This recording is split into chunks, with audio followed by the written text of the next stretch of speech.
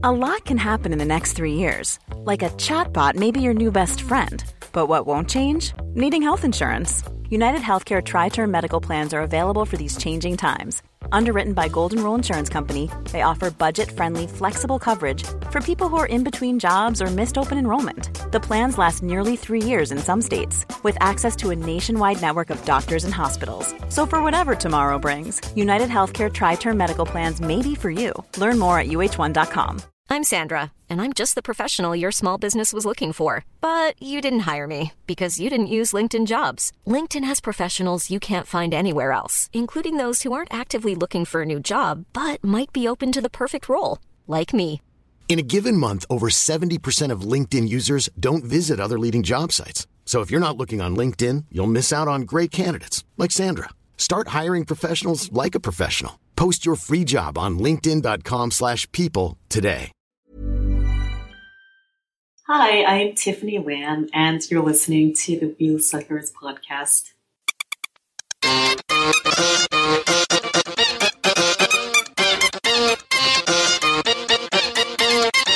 Hi everyone! On this episode of the Wheel Suckers podcast, we interview Tiffany Lam. Tiffany is a researcher at LSE Cities and has expertise in gender and active sustainable urban mobility. I invited Tiffany to be on the podcast after she was one of our panelists at our Women and Gender Variant WAG Fest last November. She brought a lot of expertise to the table about the science and research behind the gender imbalance in cycling. Hope you enjoy. Hi, I'm your captain, Alex. I look after social media marketing events at Look Mum No Hands, a cycling cafe bar workshop on 49 Old Street, London, and I'm joined by my stoker. Jenny Stoked in the rear. That didn't sound good. Stoked in the rear. I'm the director at the London Bike Kitchen. We teach people how to fix their own bikes through classes, drop-in sessions, and our Women and Gender Variant WAG nights. And today we have a very special guest. My name is Tiffany, and I am a gender and cycling researcher. I started cycling in Washington, D.C. about, 4-5 years ago. And I just got ripped into cycling advocacy with the local organization there, the Washington Area Bicyclist Association. They had just started a Women and Bicycles group to get more women cycling. And I think that was the first time I had learned about the gender gap in cycling. And at the time, I was working at a law firm doing civil rights cases, mainly sex discrimination lawsuits. And it was just completely eye-opening for me that there was such a stark gender gap in cycling. Like 75% of everyday cyclists who commute are men. And this is consistent across English-speaking low cycling contexts. So that's the US, the UK, Canada, Australia, New Zealand. So this was completely fascinating to me, and that led me to London, where I did my master's at the London School of Economics at the Cities program, and I wrote my dissertation on the gender gap in cycling in London, and that's how I met Jenny. I had reached out to a lot of bike shops in East London since I have always lived in East London since I've been here. And a lot of the bike shops either did not respond or were very enthusiastic to meet me, but then it was just a completely different story once I showed up and talked about my research. But Jenny was super receptive and interested and very on it. Well, it resonated with my experience as a female in the bike industry.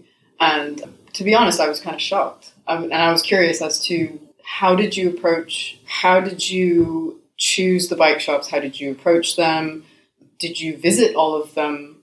I had familiarized myself with all the bike shops around me. So I'd either been to them before or had friends who had gotten things done there. And I emailed a bunch of them and sometimes showed up in person. So I only went to the ones who were responsive through email or when you just showed up and said, can you talk to the manager? And I just started off by showing them Transport for London statistics showing that despite the increased investment in cycling infrastructure in London over the past decade and a half, 74% of cycling journeys in London are made by men. So I just kind of start with this, okay, this is what TfL is saying. Do you think this, or why do you think this is, or how is this reflected in your bike shop? And a lot of them were just very adamant that that couldn't be true because a lot of their customers are women, or if you just look on the street, there are lots of women cycling. And one manager of this bike shop in East London told me that I should just sit outside and count all the women cycling down the streets. There are so many that I'd lose count, basically denying that there was a gender gap. And it was just really interesting how kind of on the offense they were, as if I had personally insulted them when I was just saying, this is a statistic from Transport for London. Another bike shop, I walked in, it was completely empty, and I'd emailed them before, so they knew I was coming. And the manager there was just like, yeah, I can take a break, and I have other people working, so let's step outside and have a chat. And as soon as I mentioned this 74% statistic, he just kind of froze on me and was like, I have to get back to work when the shop was empty. And he just like literally got up and walked away from me. Wow. And yeah, very rude. And they were all just very personally offended by something that wasn't ever intended to be an insult in any way, shape, or form. Yeah. Any theories as to why? I feel like people have a very hard time talking about diversity and inclusion issues without seeming or without feeling somehow guilty, especially if they haven't thought about it before, or if it's being brought to their attention, they feel like they should have known or should have done something, and maybe because they haven't, they feel like they have to cover up for something. Instead of engaging with it, they kind of just deny it or just go on the offensive. By denying it, they're kind of saying, well, there isn't a problem, so why should I be worried about it? Because if they go, yes, there is a problem, I guess they're nervous. You're going to go, and what are you doing about it? Yeah. But it's funny that was their instinctual response, was to be really defensive. But I find that statistic you just said, that it's in English-speaking countries across the board, that statistic holds up. And that blows my mind, because I'm sitting here going, why only English-speaking countries then? What are people who don't speak English doing differently? Well, I guess there's other countries that are always looked up to as cycling models are Germany, the Netherlands, and Denmark. And I don't think it's as much about the English language thing, and as it is about just the political system, that these countries had governments that decided not to follow the post-war trajectory of building more highways and trying to get more people to move out to the suburbs and buy bigger houses, bigger cars, and they instead invested in a more pedestrian and cyclist-friendly network of streets. That's like mind-blowing. I'm just sitting here going, oh my god, everything's connected. Yeah. It goes back so far. Yeah. And going back to the bike shop thing, another interesting thing was that a lot of these male bike shop workers that I spoke to had this idea that I know at least one woman who cycles on a pretty much daily basis, therefore there is no gender gap. That was like their kind of logic, which they used to deny this 74% statistic. So like, no, that's not true, my girlfriend bikes every day, or no, my friends do that, they're women. So it's another weird thing when they take like one section or one tiny fraction of their overall experience in the world and apply as universal truth. That's kind of quite common though, I think. Yeah, it's like, oh, I know one person who does it, so it's fine. That's just the way it is. So everybody does. Yeah. From your research, like, what did you hope to find, and then kind of what outcomes, how can we address this issue? Because people are always looking for the silver bullet, right? The one thing. And it's never one thing. But, like, what are the things? The many bullets. Maybe we shouldn't use bullets, sorry. We just shoot all the male cyclists. That'll even it out.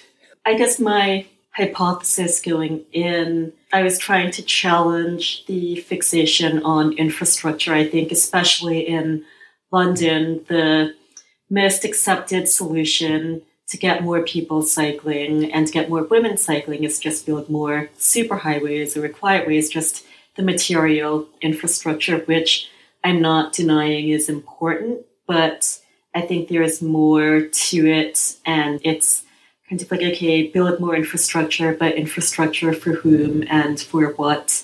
So I guess my hypothesis going in was that infrastructure is gendered, and infrastructure that works for one person, like a very fit, able-bodied white male, may not work for every single person who wants to or doesn't want to cycle in London.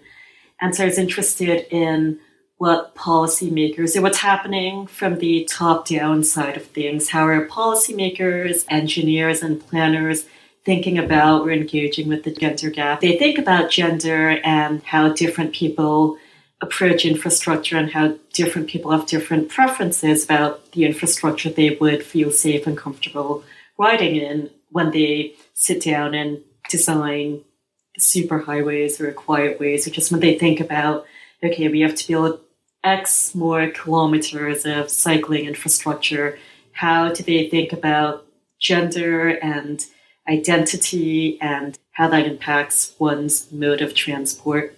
Not just thinking about one person, the old mammal. And it was funny because as silly as the mammal and the hipster stereotypes are, when I looked at policy documents like what Boris Johnson had put out, the Mayor's Vision for Cycling in London, and the follow-up one that he released before his term ended, he refers to mammals and hipsters.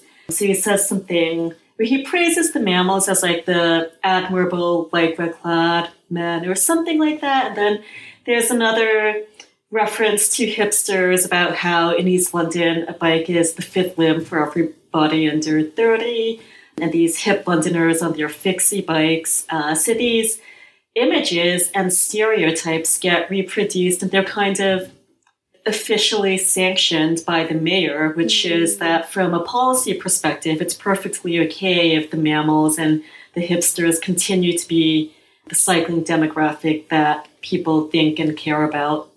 It's reaffirming it. It's almost kind of totally when you create, when you talk about creating space for people like that, that's the only space that gets made.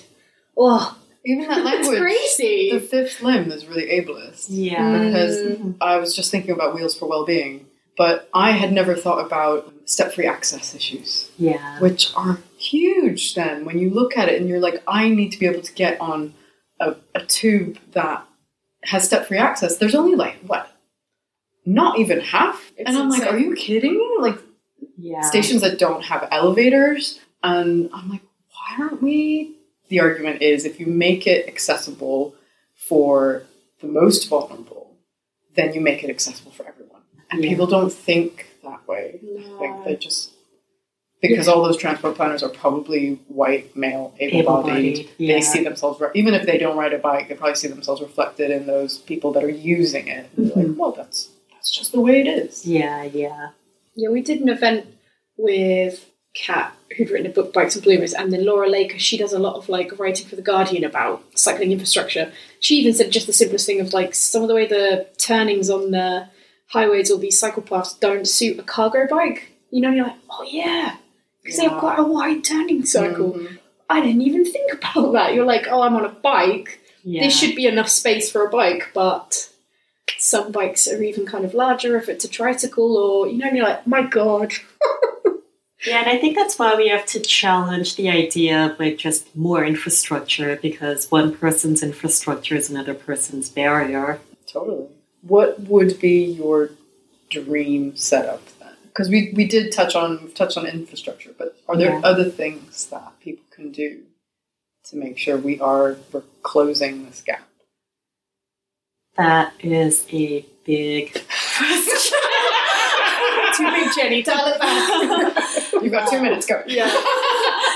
Well, I think in terms of infrastructure, we do need more infrastructure, but that's not just the hard, quote-unquote, hard infrastructure, the material infrastructure of bike lanes and bike racks. It's a lot of the quote-unquote soft infrastructure too, and I don't really like that term because it seems demeaning, but by that I mean like encouragement and education schemes.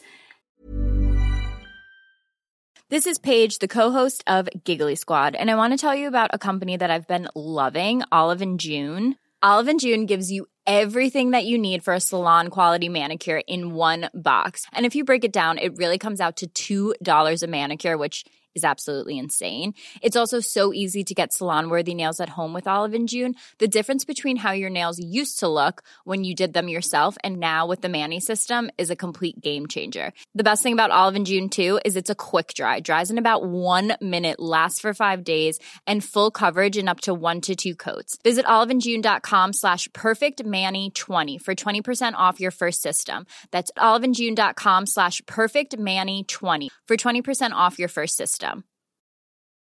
This Mother's Day, celebrate the extraordinary women in your life with a heartfelt gift from Blue Nile. Whether it's for your mom, a mother figure, or yourself as a mom, find that perfect piece to express your love and appreciation. Explore Blue Nile's exquisite pearls and mesmerizing gemstones that she's sure to love. Enjoy fast shipping options like guaranteed free shipping and returns. Make this Mother's Day unforgettable with a piece from Blue Nile. Right now, get up to 50% off at BlueNile.com. That's BlueNile.com. Burrow is a furniture company known for timeless design and thoughtful construction, and free shipping, and that extends to their outdoor collection.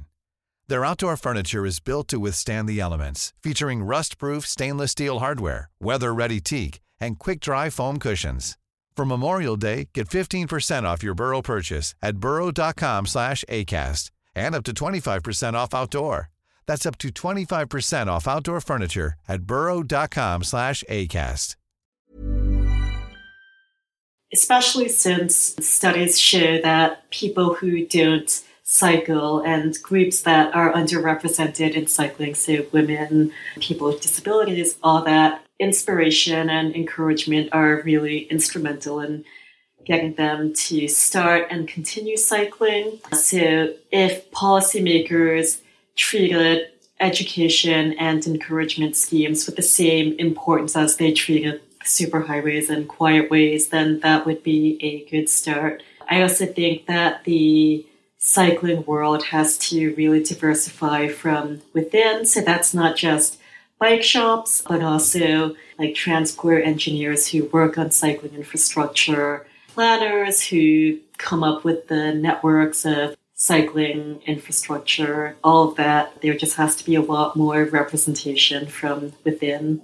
Yeah, well, that's easy. We'll do that. We wanted to talk about this research is what led you to create the zine. Thank you, Jenny, for that, because she was the one who suggested it and put me in touch with Ella Blue.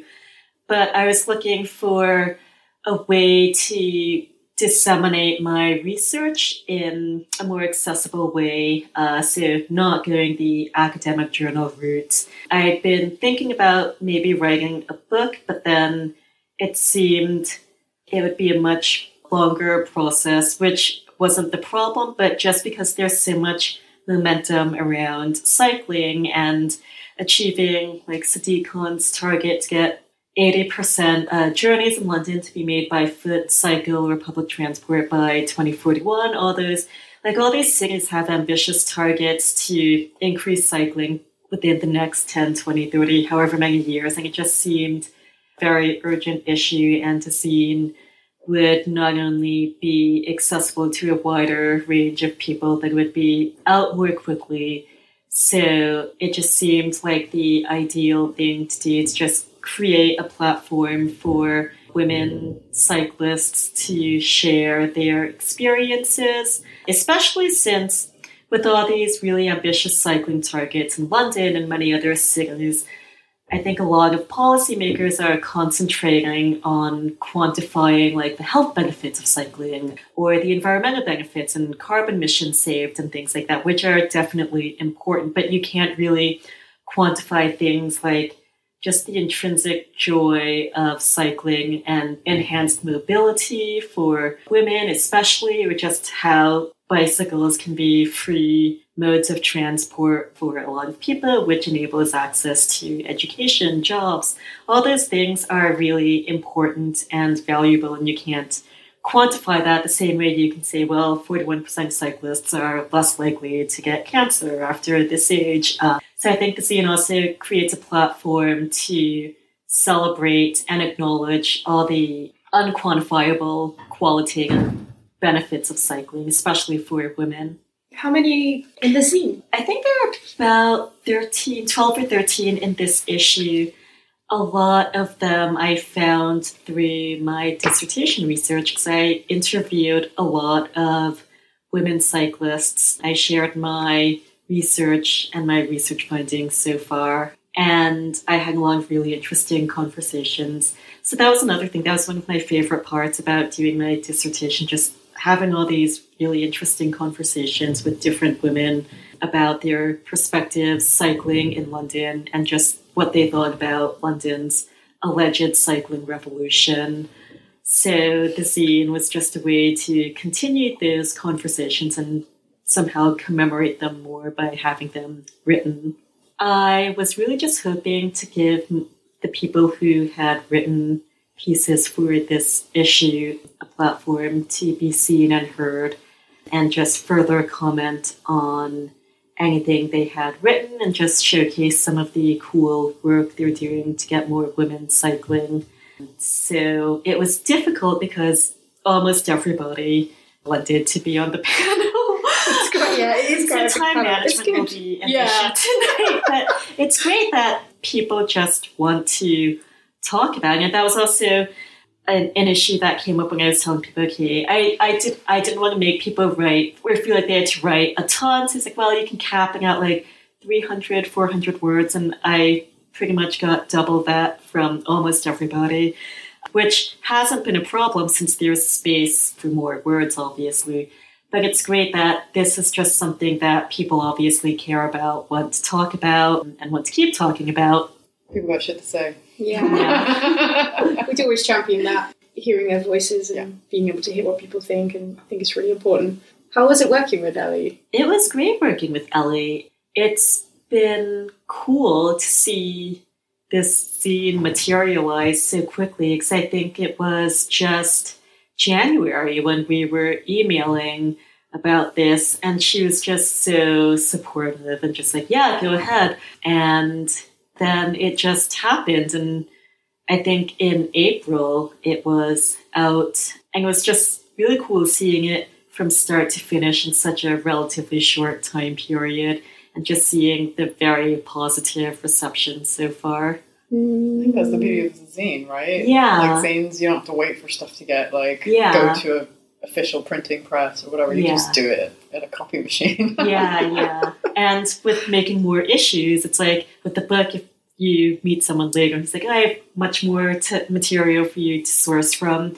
You're like, oh, well, it's already published. It'll take a while. But with the zine, it's like, okay, great. We can start another issue. That's really good. Yeah. Where can people find it, actually, because you only have a few copies available tonight? Yeah. So there are 2 bookshops in East London that are selling them, Pages of Hackney in Clapton and Artwords. They have a Shoreditch and Broadway Market location. I think they're going to start selling them at Broadway Market and then maybe sell copies at the Shoreditch location as well, depending on sales. Broken Spoke Co-op in Oxford also is selling copies for people who are in Oxford. Otherwise, it's available online at Microcosm Publishing's website. Do you think you'll write a second? I am. Oh, you are? You already are? I can't wait. Have you chatted with Rachel Aldred about the research she's done? She was doing the Near Miss project. Not recently. We chatted when I was doing my dissertation. research that was 2 years ago. I don't know Yes, what's going on with yes. it. That, I think, definitely feeds into kind of Yeah. your work. Yeah, I really like the Near Miss Project because a lot of those like injury and or accident, which I don't think is the right word, but injury and collision, they only count actual crashes and not near misses. So when you're looking, when you're trying to evaluate the safety of a particular cycling route and there are 0 crashes, but like 100 near misses, that doesn't enter into the "this isn't very safe" picture or dialogue. It's tricky because I really value that project. It's just remembering to do that. It's really tricky. I find I have quite a few near misses and I get home and by the time I've got home I kind of forget. You've phased it out. Yeah. And it's getting into that. Been desensitized. Go and fill it out, go and do a form. Like, it's almost like remembering where I was, like what street. That's also quite tricky. Or like how it happened. Because things just happen and you're like, whoop, yep, you know. That was bad. And then, I feel like I should photograph license plates and just like shame people online. But of course, when it happens, you just want to get on with you it. just want to get away. Yeah. It's actually, I mean, I've seen it numerous times, people having near misses or accidents. And the police were like, you should have taken a picture of them. You know, and you're like, I was too busy trying to not die. Yeah. I don't cycle with my phone in my pocket, so I don't even know. The route now is a lot of people are getting cameras. Yeah. So they're just recording all the time. Yeah. But I mean, for me, I'm like, whoa, is that really the next step? Even if you've got visual evidence and you have to record, 2 minutes before, 2 minutes after the incident, even then, you submit it, the police will still be like, nah, not enough.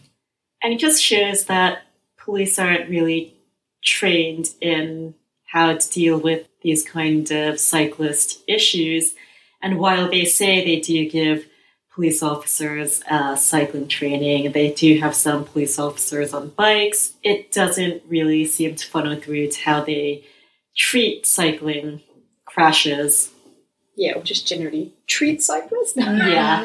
I think it's also training bystanders, people walking or cycling or driving, or just around to intervene on your behalf or help out in some way. My experience of cycling in Japan, because I lived there for 3 years, was there is no infrastructure. People can cycle wherever they want. They can cycle on pavement or on the road. And people just are cool with it. They respect each other. That's why I'm like, it's not always an infrastructure issue. Yeah. It's like a psychological issue. I wonder in Western countries where it's really encouraged to, be number one. It's the individual, right? Is the be all and end all. Whereas when you look at like Asian countries, it's about the greater good. Yeah. And people don't want to stand out because they don't want to individually stand out. They want to be part of the group. Mm-hmm. And I wonder if that has something to do with it, obviously. But are we lost? Can we change? I think with the UK, lots of people are raised to hate cyclists. Lots of media, the way they talk about cyclists, it's this current. It's a note that is because I tweeted about it the other day, which really made me laugh. But I was cycling in behind a group of other cyclists. We were all individuals, but we ended up in a long line, and someone was trying to cross the road, but all these cyclists kept coming through, and I saw it. It was like, but when it got to me, it was like, I fucking hate cyclists. It came out don't think they said it so I would hear it, but it was such a hatred, and it was like, whoa, that's just people thinking that all the time. I think, in the way you're annoying, you're preventing me from doing something. The whole road tax thing as well. For the UK, I think it's an ingrained hatred. It's a taught hatred. Sad. And that gets passed on, that idea of cyclists don't pay road tax, because that hasn't been the case for how long? That's so not true. It's like an urban myth that's just been passed on generation to generation. People parrot it back to each other, and it's not enough people are debunking it. Yeah. And then I feel like just in the UK, and from my experience, just there's a lot of hatred. And it's kind of ingrained, and it's like, ugh, you weirdo. Yeah. How could you not drive? So, it does my head in. The Japan thing is interesting because there was a recent study from the Harvard School of Public Health that was looking at Latino communities in different U.S. cities and interviewing them about their cycling infrastructure preferences and what would get them to cycle more.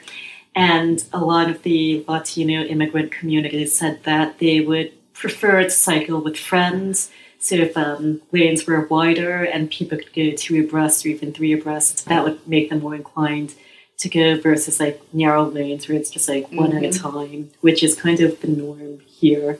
Coming at it from a more social aspect. Yeah. Rather than like a utilitarian transport. A to B thing. Yeah, 'cause that also annoys me that the 2 abreast thing is something that cyclists are taught. And when you do it, cars go completely insane. Yeah, They're like, yeah. what are you doing?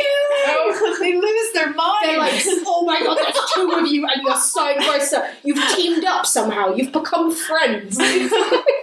I saw Islington CC post a thing like, it's safer for cyclists to cycle 2 abreast. It's like, yeah, but not for my mental health, it's not. Yeah.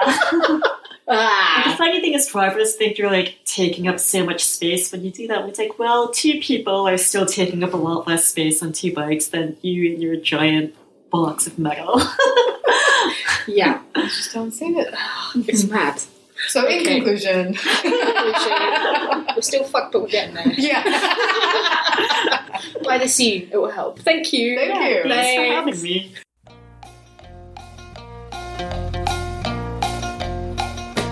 Hi, if you like what we do, please like, rate, and subscribe. And don't forget to share this show with someone you know who likes cycling podcasts. Jenny and me would really appreciate it. Until next time, bye!